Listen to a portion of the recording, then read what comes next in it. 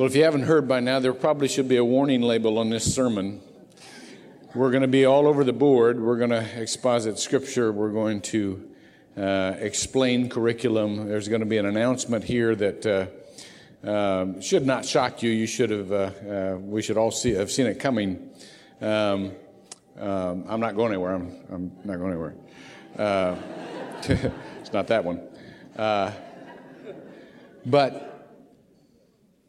God has brought us to a place in the life of our congregation of being trained for ministry.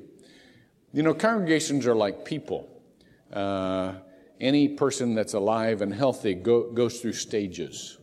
And you can't get to one stage without passing through certain other stages. It's called maturity. And God has brought us through these 7 years in order to get us to this 8th year. So all of this year, we are concentrating on training people to minister for Jesus Christ. Now, I want to remind you that we are beginning the year by considering the great commandment that Christ brought to us, because he says from these commandments, from this great commandment, all the law and the prophets hang. In other words, this is the foundational thing. Last week, we considered worship. The first part of that great commandment was, you shall love the Lord your God with all your heart and soul and mind and strength. Now, that is the Shema. It is Deuteronomy 6:5, and it was that which a Hebrew man said every beginning of every day and at the end of every day. It was a form of worship. It was attributing to God who he was and what our response should be to him. And that's what worship is. And we said last week that the difference between good works that people do for one another and ministry is that ministry begins with worship. It comes from God. It is God initiated. We love others because he first loved us. And it ends in worship. So let your light so shine before men that they see your good works and give glory to your Father who is in heaven. And so therefore, worship is the bookends of good works. And that's why it's ministry. And worship should be the bookends of our days. We should begin and end with worship. But today, we're going to consider the second part of that great commandment. If you have your scriptures with you, you might turn to Matthew chapter 22. Remember the setting for this. He's asked by a lawyer, an expert in the law, what is the greatest commandment? Now, anytime you're asked by a lawyer about the law, you can sense some sort of entrapment because they know more about it than you do. Now, Jesus knew that they had come, the sense of this was that they had come to entrap him.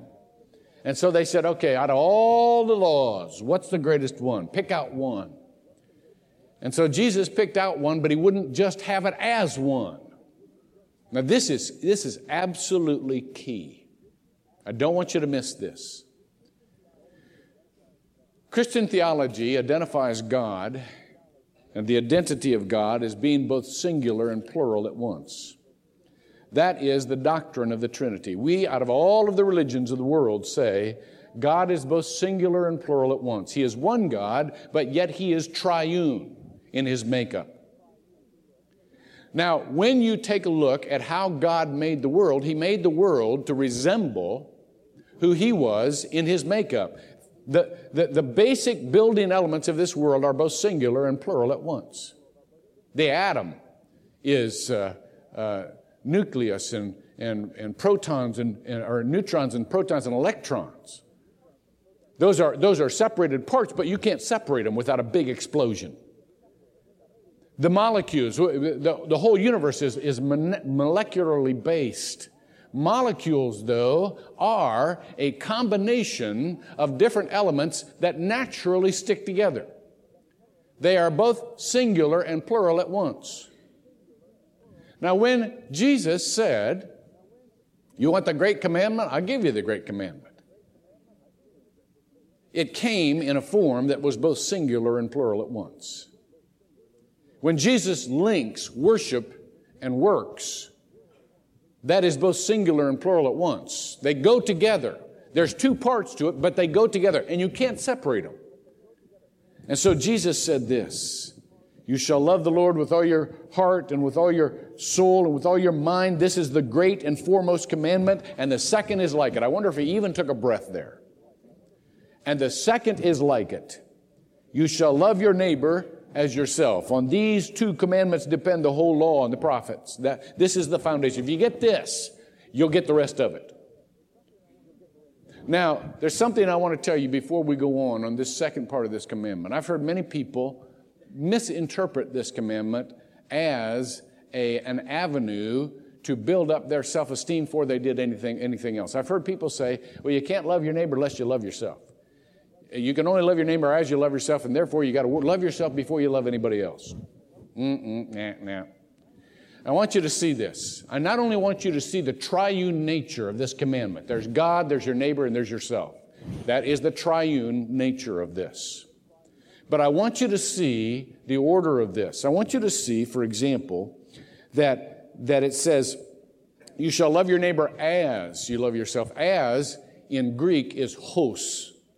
And hos is a relative adverb used as a conjunction that connotes and denotes not only connection, but many times it connotes sequence. Sequence. Now watch this. If you have your scriptures, you might want to turn to Acts chapter 20, verse 24, and I'll show you an example of how this is used in the New Testament at times. Paul is saying this, Acts 20, 24.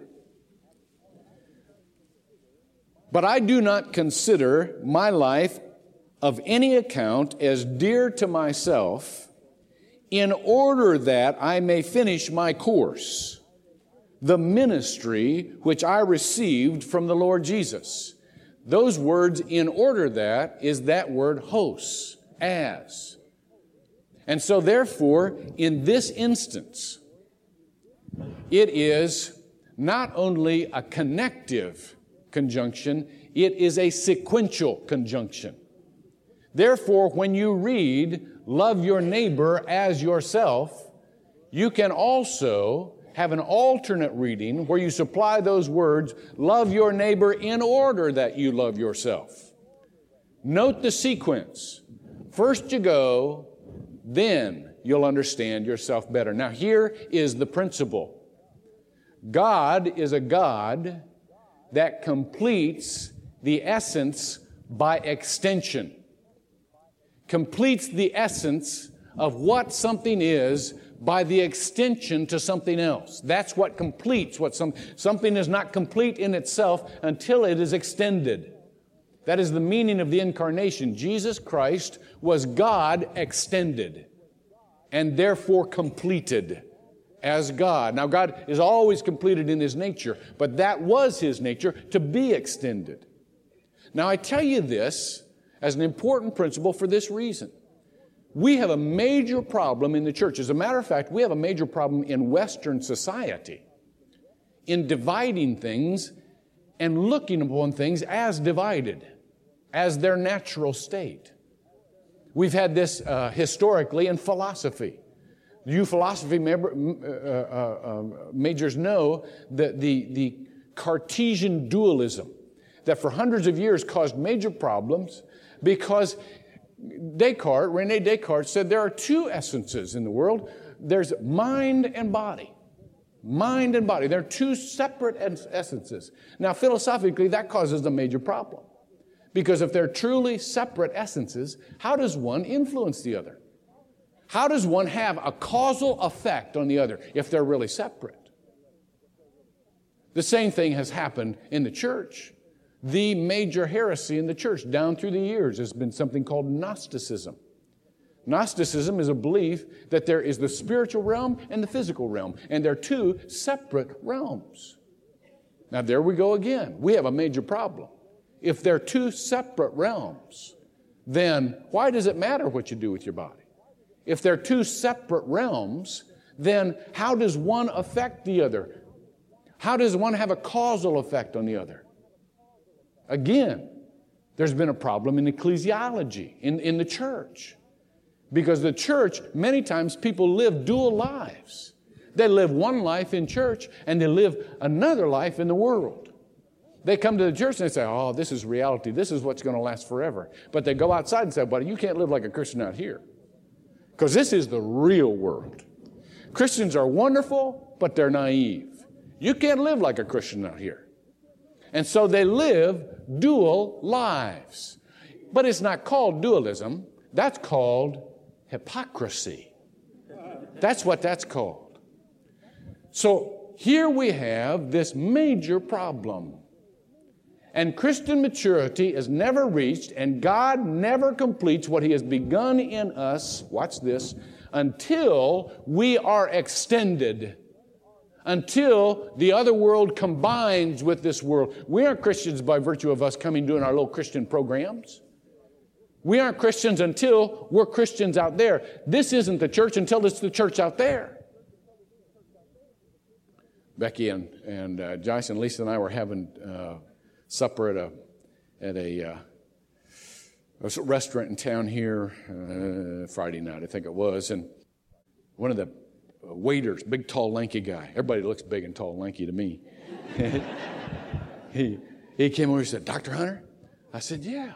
He goes, I go to Northland. I said, oh, great, that's cool. He said, I'm so juiced about this year. This is going to be so great. I said, yeah, me too. Ministry out in the world, this is great. You know, I'm all pumped. And he said, he kind of lowered his voice. He says, we're trying to get something going here. Like, you know, there's going to be waiters get together here. And I'm thinking, yeah, that's it. Unless the church can be the church at the restaurant, unless the church can be the church in the schools, unless the church can be the church in the parks, unless the church can be the church out there, we're really not the church. That's exactly where it belongs. That's exactly the form it ought to take. And so we have this great extension. And the extension is according not to our nature, but according to God's nature. That's what ministry is. It is extending the nature of God through us into the world. That's a principle that came at the very beginning of creation. Look at Genesis 1, just for a second. Let me show you this principle.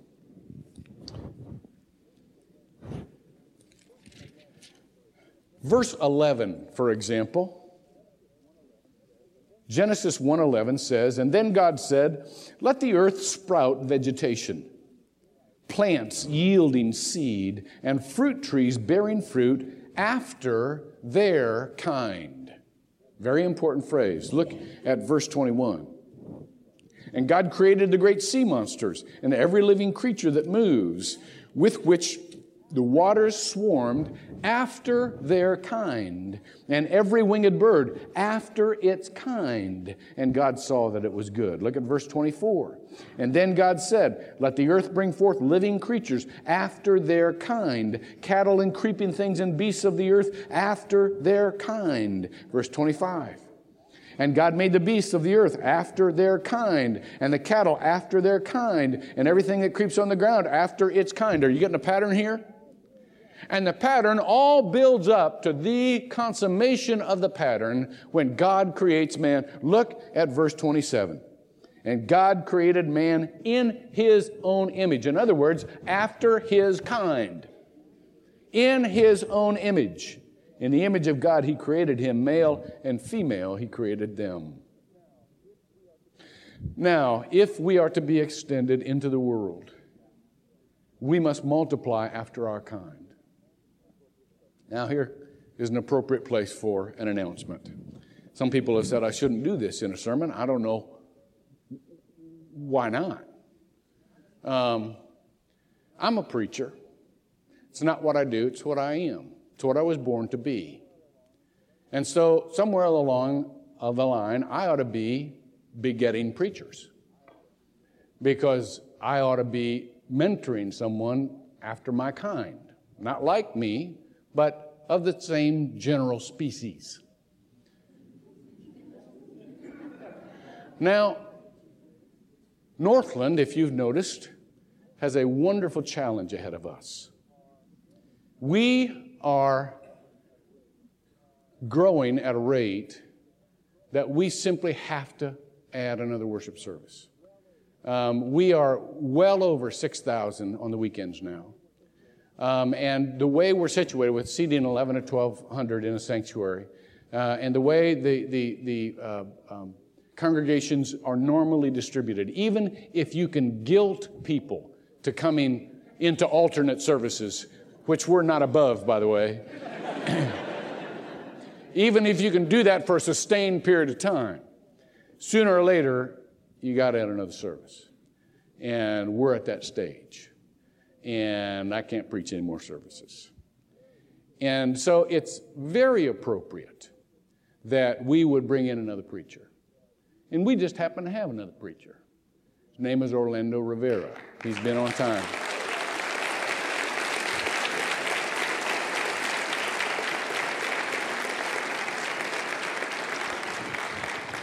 That's the first time they applauded Orlando. Is that because you're sitting there? Stand up and, by the way, let people see who you are. This is Orlando if you don't know him. Of course you do.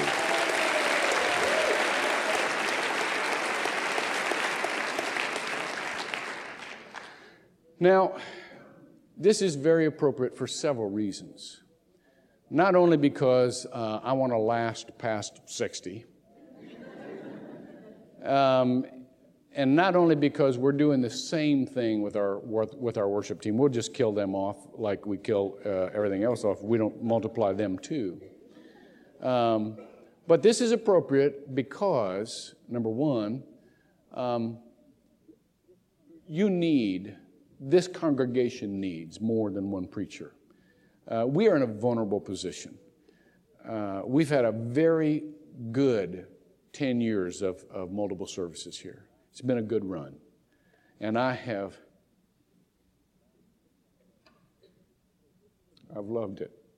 This is kind of tough for me because this is an end of an era for us. On Valentine's Day weekend, February 14th, that'll be the last time that I preach all 7 services with consistency. It's been a good era. But it is not good for a church only to have one preacher. If something would happen to me, this would be we'd place the church in a very vulnerable position. And since we need to multiply worship services, it also says we need greater oversight to the whole development of the church.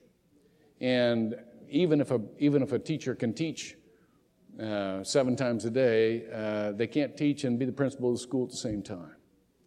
So it's the right thing to do for the church. And Orlando will we'll divide. We're probably going to start a new worship service, hopefully Easter or before. But we'll start a new worship service probably at the 12:45 time on Sundays. That's the most natural time, and that's one of the few times that the sanctuary is still available. And we'll start it at that time, and we'll take 4 and 4 every weekend. We'll alternate weekends. At least this is how we're starting. One preacher will take the evening, and the other will take Sunday mornings and afternoons. And we'll have 4 and 4. And then when Isaac, my son, gets here in the summer, we'll start another service on Wednesday. That'll be our 9th service. And probably by the fall, we'll have another service off campus. If we want to be a non-geographically limited church, we'll have another service off campus, probably near UCF, geared toward the college students. That'll be our 10th service. So that's where we're going.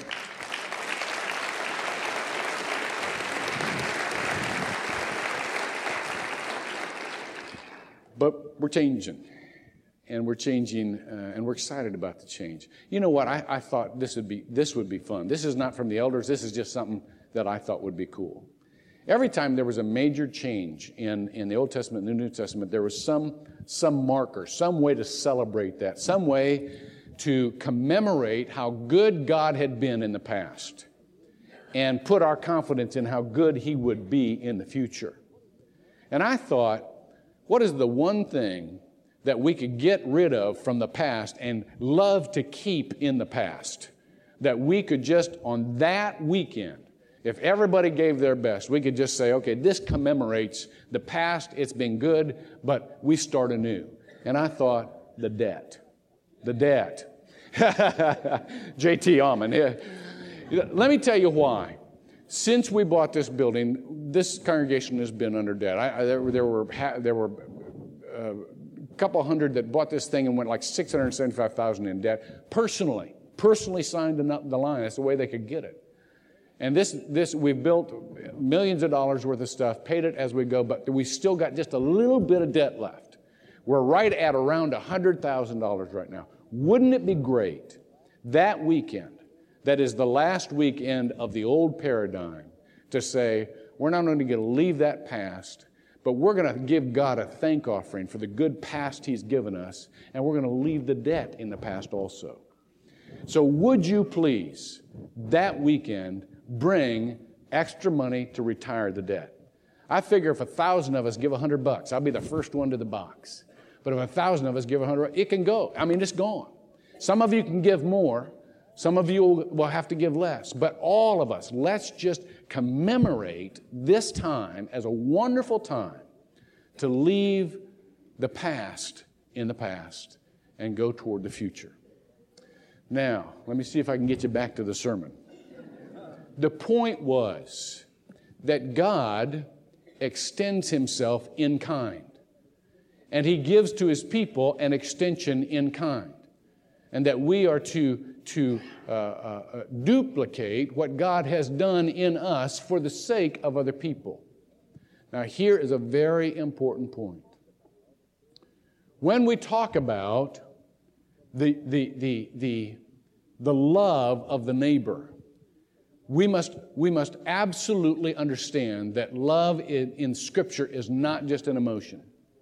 It is not just an intellectual construct. It is action. It is action. That was the extension of God down to the earth. He took action. He was hands-on, so to speak. It is action. Look at what it says in James chapter 2, verse 14 through 19. James chapter 2, verse 14 through 19. Let me explain something to you very simply. It says, "What use is it, my brethren, if a man says he has faith but no works? Can that faith save him?" Now supply in there, can that kind of faith save him?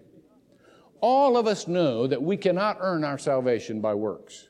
We are saved by grace through faith, and that not of works, lest any man should boast. There's no way we can make up for what we've done.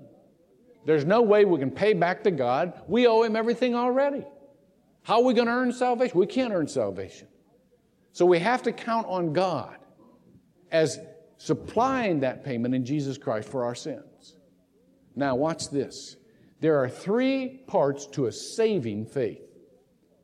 The first part is the facts. You got to know what God did for you in Jesus Christ. In Latin, that's called notitia. You understand what has happened. You can grasp those facts. Number 2, there is the intellectual agreement. Yeah, that is what happened. And you say, yeah, for example, Jesus Christ came down and died for my sins on the cross. And I agree that that actually happened. That's called in Latin assensus. You assent to that. But that is still not saving faith. It is not saving faith until you have the third ingredient, and the third ingredient is fiducia. It's trust. It is that which says, and therefore, I don't trust in what I'm doing anymore. I trust in what God has done and will do in my life. And my life is different. I'm not living according to me anymore. I'm living according to God. And until that change takes place, all you have is an intellectual construct. You don't have saving faith. It says here, read with me, It says, if a brother or a sister is without clothing and in need of daily food, and one of you says to them, go in peace, be warmed and be filled, and yet you do not give them what is necessary for their body, what use is that? It says, even so faith, if it has no works, is dead by being by itself. But someone may well say, well, you have faith and I have works. Show me your faith without works, and I will show you my faith by my works. Works don't earn you salvation, but works are a manifestation of your salvation. They are the natural exhibition of what Christ has done in your life, and unless you are doing somebody else some good, then chances are all you have is an intellectual construct. You've agreed to a series of facts, and you haven't experienced the new birth, the new nature. You've not been born again. And this is what it says. It says, you believe that God is one. You do well. But the demons also believe and shudder. In other words, they have the first two. They know who Jesus is. And they know He died on the cross. They believe that's true. Are they saved? They're not saved because they have not put their life in Him to follow Him. Love is not simply emotion. It's not simply intellect. It is action.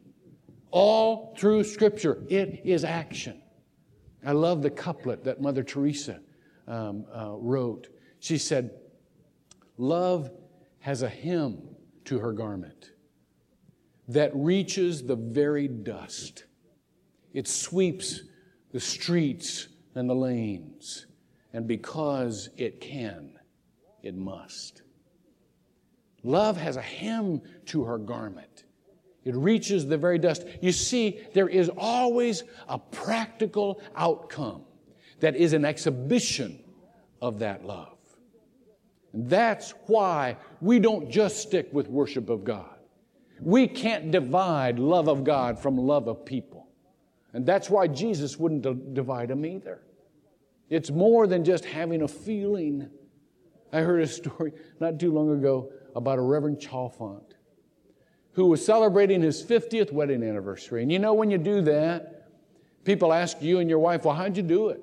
50 years, that's a big deal. And he told his story. You know, the older you get, the more stories you tell. And he said, you know, when I was a boy, I lived in an orphanage. I didn't experience much love. I didn't see much love. And all I knew was hard work. That's all I knew. I didn't know how to love people. But when I became a teenager, I met this girl, and I just fell head over heels. And so I asked her to marry me. And to my amazement, she said yes. And I found myself on my wedding day reciting those vows, thinking, how am I going to do this? And after the ceremony, my new father-in-law took me aside. And he handed me a little package. And he said, in here is all you'll ever need for a successful marriage. And so he said, I opened it. There was a box, and I opened it. I was trembling. I couldn't wait to see what it was. And I looked inside, and it was a pocket watch. And I opened the cover to that pocket watch to see if it was set at the right time. And on the glass was etched these words, say something nice to Sarah. That's all it said. But every time he looked at that watch, every time he wondered what time it was, he was reminded, say something nice to your wife. I want to tell you that love is more than a feeling. It's an extension. It's an extension. And love is an extension, watch this, not just to the one who loved you first. This is very, very important. Because you will find there are many times in life you can't love back like you've been loved. You just can't. You can't love back with God like you've been loved. He's already got everything. You can't love Him back like you've been loved. So what do you do? There was another story I read about Norman Vincent Peale. Remember him? Norman Vincent Peale. When he was young, his family had visitors from other countries. This is an au pair story that works out to the good. A young girl from Switzerland came to their house to learn about the culture, to perfect her English. And she stayed with the Peel family, and she just fell in love with them. Just absolutely fell in love. But as it approached Christmas time, she became very depressed, and I'll tell you why. One of her jobs was to record all of the gifts that were coming into the house so that people could be properly and accurately thanked. Now, she had fallen in love with this family, and she wanted to give them something as an expression of her love. But every gift that came in was more expensive than anything she could buy. And they already were a fairly wealthy family, and they already had a lot. And so her heart just kept sinking lower and lower. What could I possibly give them?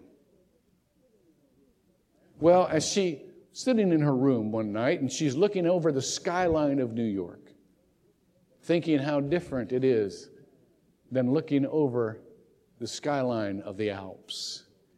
That was usually her bedroom window scene. But as she was looking over these man-made mountains, the thought came into her mind, yes, you don't have as much money as many, but you've got more than some.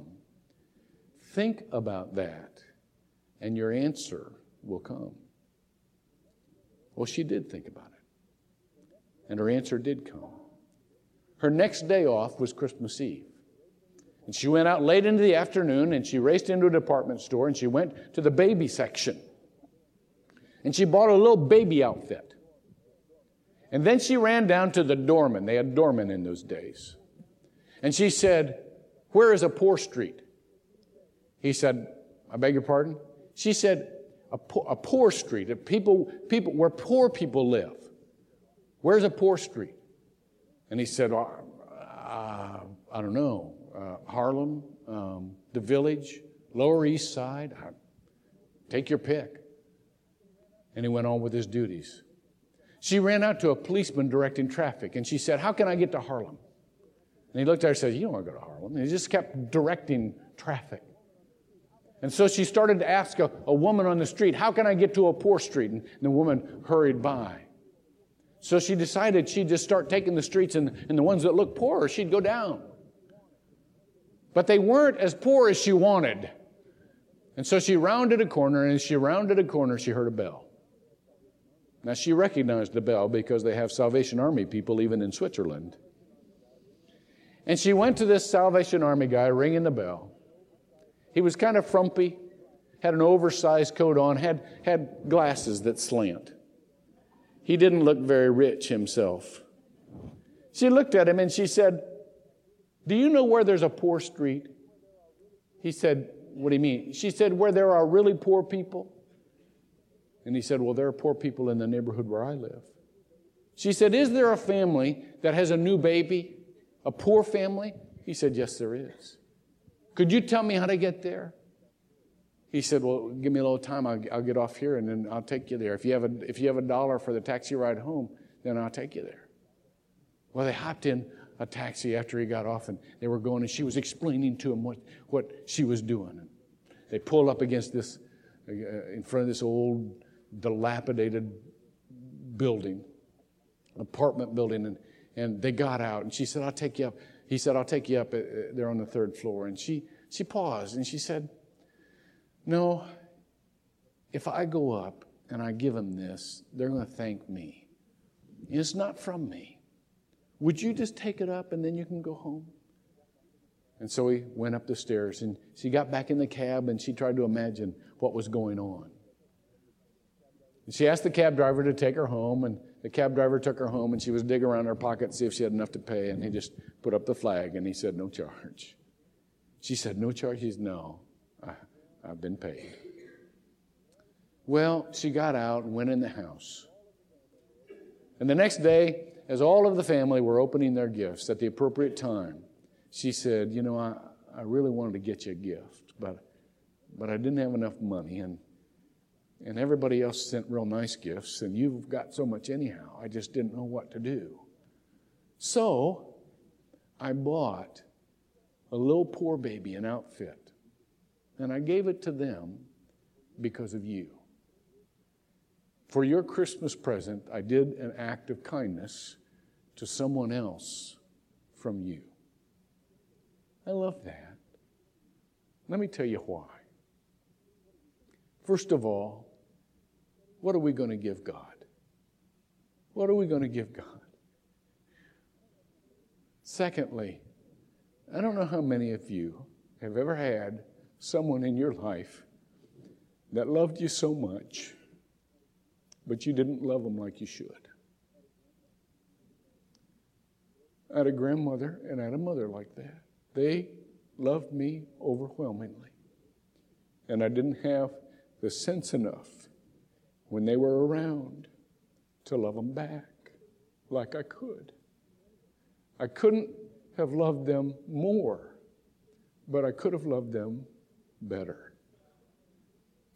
I can't love them like that anymore. But this is a wonderful principle for me to grab a hold of.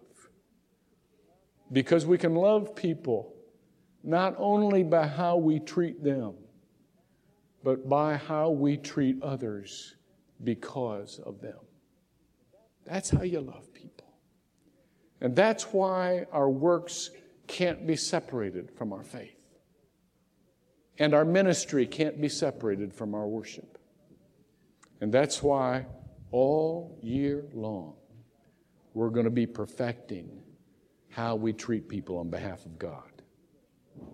Now, we've got just a few minutes left, and I want you to pull down the screen and let me do a giant emotional transition here and explain very practically the curriculum that you've been given. By the way, if you're going to use that curriculum, please take it. If you're not, please leave it behind. There's a limited number, but we hope that you'll take it. We hope that you'll use it. Let me tell you why we're doing a weekly curriculum. There are very few people, no matter how long you've been in the church, that have been trained for ministry.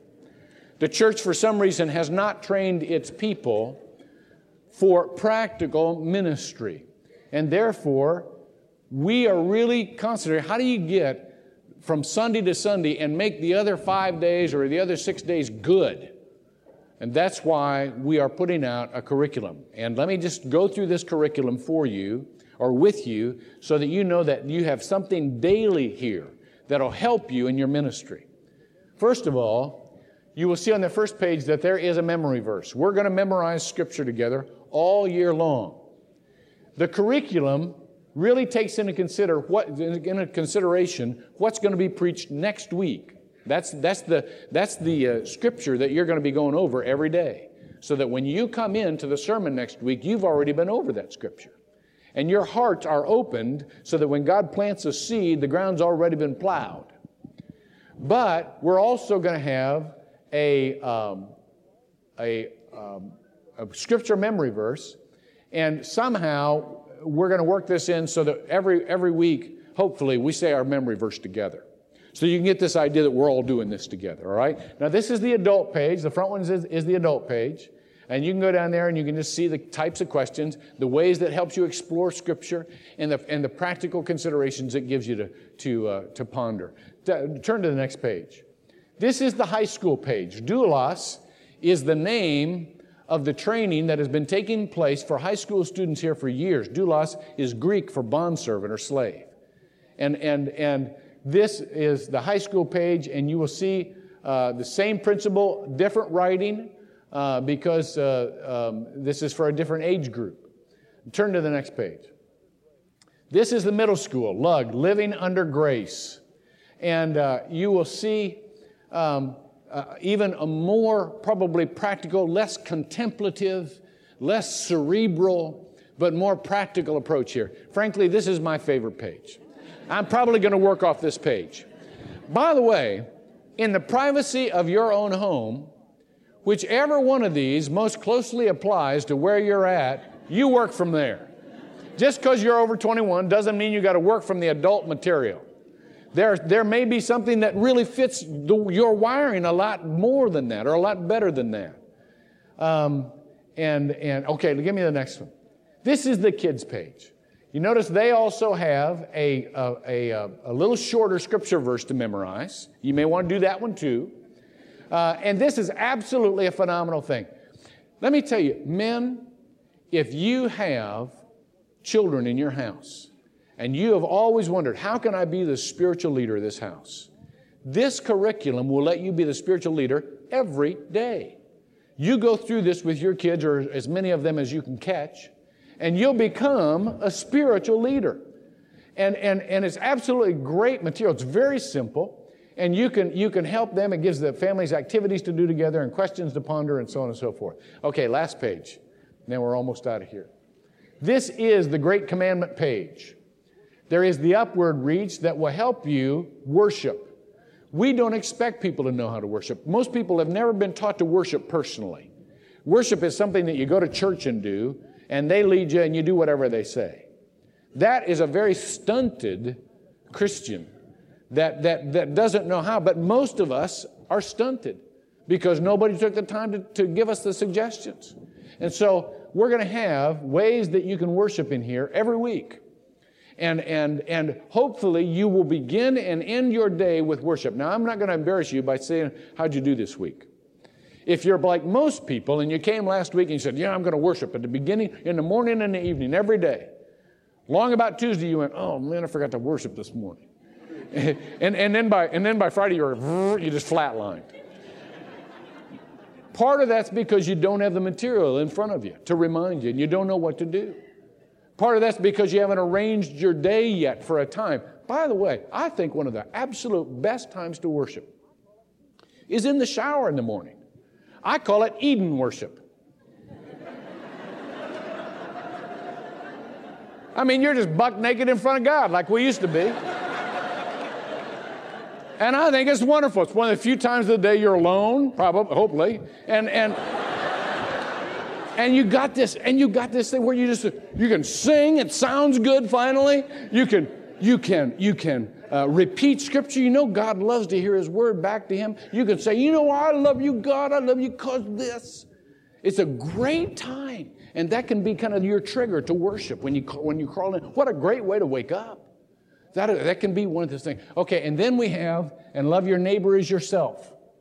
This column will help you every day say, okay, now how can I be an expression of the love of Christ to someone else? And sometimes it'll have volunteer opportunities. Sometimes it will have just little things you can do around the house. Sometimes it'll say, look over your fence and see what you can do. But it will always have ways that you can minister to other people. All right? Every day, let's do it. Pray with me. God, thank you. Thank you that you did not leave us with some cold or even just emotional or even just intellectual faith. You gave us faith with skin on. In His name, with Jesus. And through the power of your Holy Spirit, you still give us faith with skin on, our skin. Help us, Lord, walk every day in your goodness, doing other people your good. We pray in Jesus' name. Amen.